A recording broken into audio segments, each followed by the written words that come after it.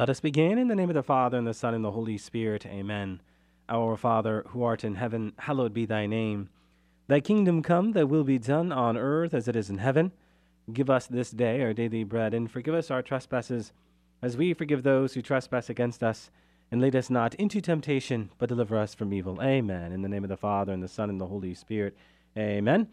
Well, welcome to another edition of Seeds of Truth. This is your host, Joe Holcraft, coming to you from KKXX Studios, Chico Life Radio, 104.5 FM and AM 930. It is great to be with you. Another evening, another special topic evening, where we will continue to engage your questions. As I have noted in the past, this really is an evening that is tailored to your questions. And as it caters to your questions, it attempts to cater to your heart, the kinds of questions that are provoked from maybe a conversation you had with someone, or maybe something that you read. Either way, I am trying my best to journey with you in where you are at. Essentially, this program is only going to be as good as you ask me the questions that are on your heart. Now, all that being said, I have also discovered that from time to time, your questions are a reflection, if you will, of the season we are in, or maybe even the feast day we might be celebrating. So with that, it really came to no surprise to read of your latest question, and I should say questions, right? Because I have received a number of questions, which in many ways boils down to one question: what is the deeper meaning of Christmas Day? And as one of you put it, what is the deepest meaning of Christmas Day?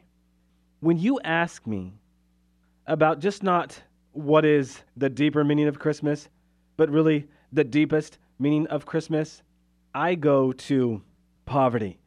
I really simply don't have any other place to go than poverty. Poverty is the foundation when you really get to the heart of it. I mean, this is probably best illustrated in the fact that poverty is really the golden thread that binds all the saints together. They were at their finest when they were allowing God to fill up the poverty in their hearts. And really at once, that is what allowed them to minister to the poverty in others. We could say as action proceeds from being, the saints, my friends, teach us that they are at their best serving the poor when their being is first poor in spirit. So with that, the deeper meaning of Christmas, or maybe we should say the deepest meaning of Christmas. And if we're going to get at this as we ought, we really do need to turn our attention to the Gospel of Luke. Luke commences his account on the birth of Jesus with these words: "In those days, a decree went out from Caesar Augustus that all the world should be enrolled." Now, on one level, when you look at this narrative from the Gospel of Luke, certainly we could say that Luke is providing the reader with the historical circumstances, if you will, bringing Joseph and Mary to Bethlehem. But on another level, the mere mentioning of Caesar Augustus in the infancy narrative of Christ is really charged with deeper meaning and deeper significance. Dare I say, the deepest meaning and the deepest significance of what encircles Christmas Day. What do I mean? Well, consider that Caesar Augustus was most famous for establishing peace across the Roman Empire. What do we call this but the Pax Romana, right? And that he was hailed by many of his subjects as savior of the world, and even, of course, for those of you who are historians, know God, right? Now, these facts would have been known to the first century reader of the Bible. Please, my friends, understand the importance of when reading the sacred text, we get into the mind of the author, that we spend time with who the author might have been writing to, so as to better appreciate what that original text was all about. Certainly, this is a part of any good interpretation of sacred scripture. So, as we say these kinds of facts would have been known to the first century reader of the Bible, we can then consequently say each first century reader of Luke's text would have been made to kind of compare and contrast the saving message of Caesar Augustus to the saving message of Jesus Christ, the real Savior of the world and bringer of peace, huh? Now, what's really interesting here is that you can really establish a more detailed comparison of Caesar Augustus and Jesus Christ and uncover something that brings us to the deeper, or dare I say, deepest place of Christmas Day. In Caesar Augustus, we have a man who was welcomed as a what? King. In Jesus Christ, you have the God-man who was rejected as a what? King. In Caesar Augustus, you have, well, what one could say the best housed person in the world. In Jesus Christ, you have the God-man who couldn't even find a home, born in a stable cave. In Caesar Augustus, you have a man who was adorned with the fragrance of a king. In Jesus Christ, you have the God-man who was born in the dirt of a stable, who would certainly eventually receive the fragrances due to him. In Caesar Augustus, you have what one could say probably the best fed person in the world. In Jesus Christ, you have the God-man who becomes what? I can hear some of you say it out there, food for the world in the Eucharist. What does Jesus say in John chapter 6? I am the bread of life, right? Not I am like bread, but I am the bread of life. I am the drink, not like drink, but I am the drink. So he becomes food for the world. My dear friends, with Caesar Augustus and Jesus Christ, you have this kind of, I think what we could really say, intended comparison and contrast that is not only a bullet point exposition of the infancy narrative as it relates to Caesar and Christ, but a reminder of God's own poverty. Popular 20th century radio and television personality who was a favorite of mine, Archbishop Fulton Sheen, really brings insight into our reflection here. What poverty looks like. He says, there in a place of lonely abandonment in a cold whisperer cave, there under the floor of the world, I love that line, under the floor of the world, in the filthiest place in the world, purity was born. Purity was born. He goes on, there was no room in the inn, but there was room in the stable. A stable would be the last place in the world where one would have looked for him, because divinity is where one least expects to find it. Another great line, divinity is where one least expects to find it. I mean, really, my friends, who, in all honesty, would have been expecting the cross? The cross. Very few. This again is an illustration of the paradox of our faith. What does it mean, by the way, to say paradox? What does that word literally mean? Well, it is a word that when you break it down, best translates as contrary to expectation.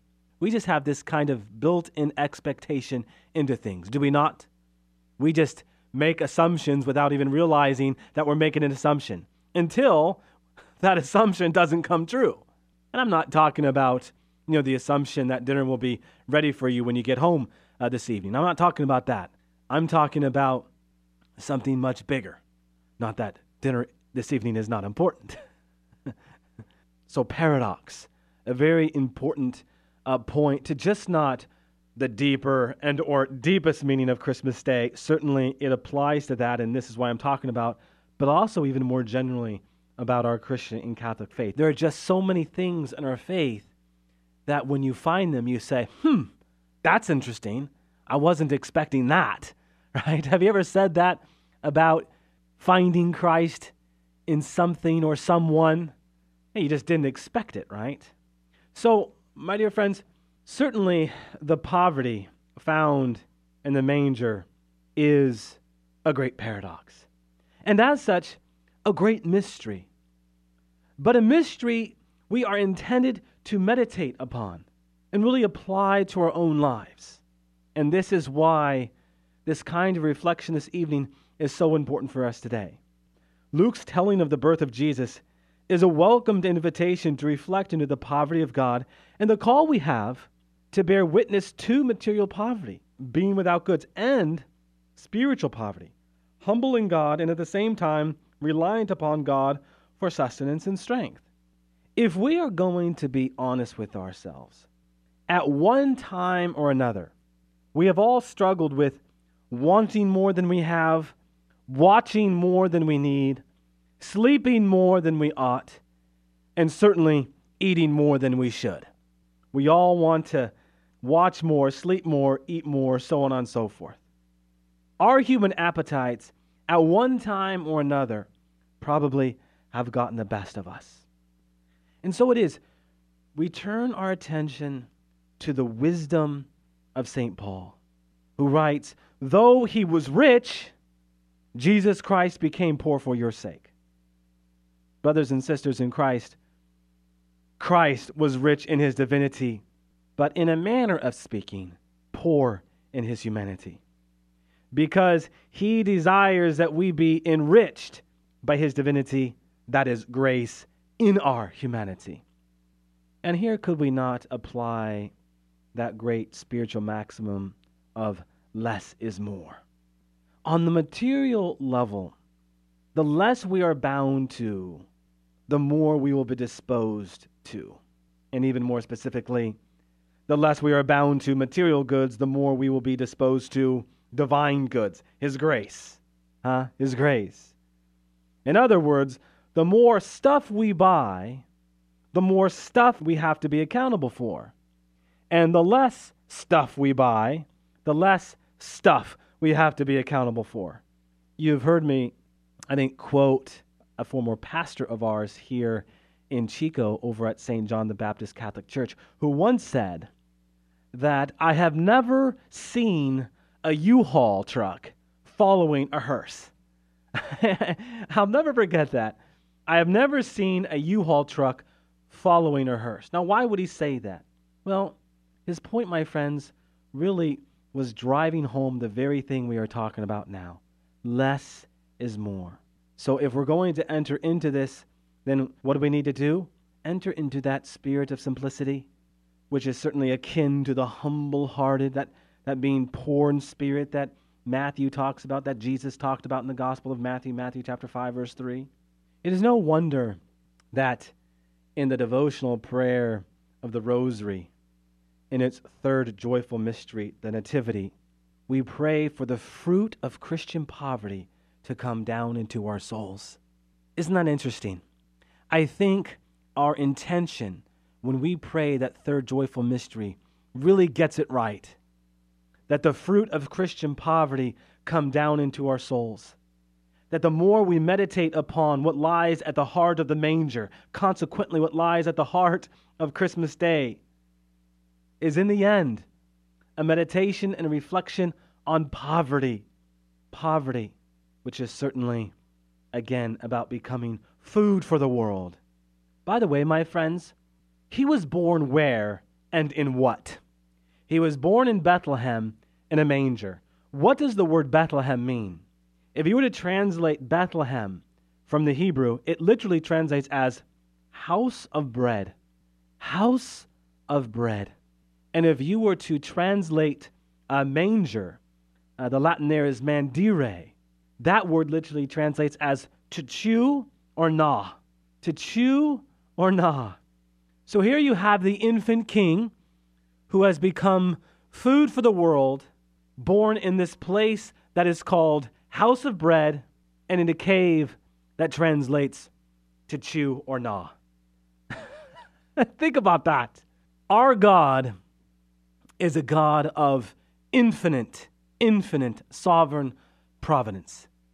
There isn't any detail that he misses. And I think in moments like these, he wants us to be present to the detail. He wants us to appreciate the finer things in Revelation, how we might gain insight into something like what we are talking about now. All right, as I speak to this, we ought to be then aware of what? That to live with less is more, that mindset is to then have what more of? But time. Time. The greatest gift that we can give is the gift of time. I remember asking the question to my junior high students. I taught junior high. Many of you know that. And during this time, I would ask my students the question, what is the one thing that you treasure most? And maybe the one thing that would be the most difficult for you to give away. And every student talked about something they possessed in material form. And I get it. And I was fully appreciating the many things that these junior high students were talking about, the many things that were close to them, that after talking about the importance of what it means to give, they were probably too attached to it. And in the end, it would be good to give it to someone who might be more in need. Okay, great. But no one spoke to time until I asked that same question, would you believe, to a kindergarten class. On one particular Advent day, we did a class switch. It was the end of the semester, kind of last day, and we did a class switch. And I was just kind of curious to pick the minds of 5 and 6-year-olds, right? And I said, what is going to be the most difficult thing for you to give up? If you were to give up one thing, right? And many of them talked about their toys. And there's this little girl off in the corner who said, Mr. Holcraft, the one thing that would probably be the most difficult thing is the time I have to play. There it was. She said it. The time I have, right? Now, did she really know what she was saying? I don't know. I cannot say otherwise. I cannot say that she didn't know, right? Because what she spoke to was something that she experienced in a very concrete way. And she really was tapping into a much deeper spiritual truth. That, as we talk about deep, deeper, and deepest, really gets to the deepest truth. Because I do believe that gift, the gift of time, is the one thing that is so hard for us to give. The one thing that we are so attached to. Now, certainly in the case of this little girl who spoke to time and play, I am not demeaning in any way, shape, or form the importance of play. I have 4 kids. My wife and I cannot talk enough about the importance of our kids playing outside and playing with their friends and so on and so forth. So, Lord knows I am not saying that. But she did speak to the importance of time, huh? Incidentally, my friends, when you talk about the concept of time, it is never to be reduced to how we think about it chronologically. Chronology is a word that means simply what but the study of time, chronos, linear time. But there is also something called kairology, the study of God's time, grace time, purpose-driven time. For those of you who are faithful listeners, you know well that, as I've spoken to it before, in the creation narrative, when we read of day, we read of what? But purpose-driven time. The Hebrew word for day is yom. This is a word that is not measured by what is chronological, something that is horizontal or linear, but that which is vertical, right? That which goes up, that which belongs to God. Consequently, the Hebrew word yom speaks to purpose-driven time. When God creates, He creates with purpose. When you talk about time within the context of God, it's all about purpose. You see, my friends, that phrase that so many of us use, mea culpa, oh, I'm just killing time. Have you ever said, I'm just killing time? Brothers and sisters, there might be a Freudian slip there. Because when we are quote-unquote killing time, I think we are killing a gift. The gift of time. The gift of time. If you were to really probe into this further, you might find yourself reflecting into that phrase, woe to you, vanity. Woe to you, vanity. For so many of us, we define vanity as a word that speaks to our preoccupation with what we look like on the outside, right? When in fact, the word vanity comes from the Latin vanus, which best translates as emptiness or a waste of time. When you read the Old Testament and you hear that verse, woe to you, vanity, what is really going on in the mind of the author. But woe to you who has wasted time. Woe to you who was just killing time. You see, my friends, with God there is no killing time. There's only purpose-driven time. And when you really think about what purpose-driven time is all about, then you are well on your way to better understanding a part of that deeper, dare I say again, deepest meaning of Christmas. Because, my dear friends, time is about gift. Gift. God enters into our temporal reality. Kairos enters into Chronos, that we might better understand what it means to be a gift to man, a gift to other. God saw it fit that he dwell among us in the flesh, that we might come to know what it means to encounter one another within the context of what? Time. Time. What is that final conversation going to look like? We say there are two things guaranteed in this life, death and taxes, okay? But in reality, it is only death. And so we are made to live with the end in mind. And as we do this, we will see the central importance of embracing this gift of time, because in that final conversation, what is Jesus going to ask? How much did you love? How much did you encounter one another? How much did you allow my Spirit that I gave to you as a gift to invade your soul through and through, that you might become a gift to another? Right? When Jesus sends us the gift of the Holy Spirit, it is just not that he wishes to dispense this gift of love inside of us, but that he in turn makes us a gift of love to other. So less is more. Poverty. This is the deepest meaning of Christmas. The flesh dwelt among us. And as it did, and as it has a name, Jesus Christ, right? We imitate him as he calls us to imitate him.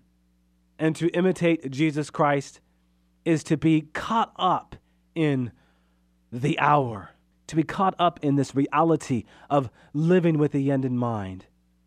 Once again, brothers and sisters, this is the deepest meaning of Christmas. Some of you might be thinking, gosh, Joe, it's Christmas, right?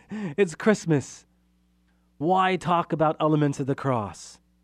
Well, brothers and sisters, it is from the crib to the cross that we can only best understand the deeper meaning of the crib and the cross, okay?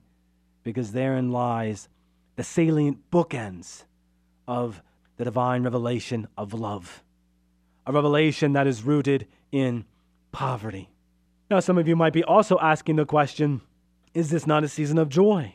This seems to be dwelling on things that are not of joy. No, my friends, we're talking about the stuff of grace. And the stuff of grace is imbued with joy. What does the angel Gabriel say to Mary? Rejoice, O highly favored one.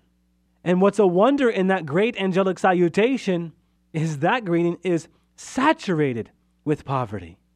So rejoice, O highly favored one. You translate that Greek too, it's hail full of grace. The Greek word for grace is the same word for joy. The root there is charis. The idea there in principle is where there is grace, there is joy. Where there is joy, there is grace. I think the message of the world has us thinking that, you can't be joyful if you are living in poverty. No. Those who are living in poverty, and certainly I'm just not talking about material poverty, that's part of it, but also the spiritual poverty of leaning into God for all things, those folks are the most joyful. Why? Because they are abiding in God's grace. They are abiding in the plenitude of God's joy, his gratuity, his essence, his love, that which just pours out. And to be abiding in that is to be abiding in bliss, right? Is to have our desires, our longings, our aches met. There's nothing in this world that can definitively satisfy that longing, that ache, that desire. Only God can do that. And as he does it, what does he bring us? Joy. Joy. So let us meditate upon the manger, the nativity, and the deepest meaning of Christmas. And as we do, start looking to encounter poverty on a deeper level. Okay? Go to those who are most in need. Look into the mirror and ask God, how am I in need? How am I impoverished? Help me, Lord, become the person you are calling me to be. Amen? Amen. All right, let us close with a word of prayer in the name of the Father, and the Son, and the Holy Spirit. Amen. Good and gracious God, we just give you special thanks and praise for the gift of Christmas Day, this beautiful gift that you have given us that really does encourage us to become the person you are calling us to be. Let us rejoice in one another's company, celebrate life, and as we do so, celebrate you. All glory be to the Father, and to the Son, and to the Holy Spirit, as it was in the beginning, is now, and ever shall be, world without end. Amen, and God bless you.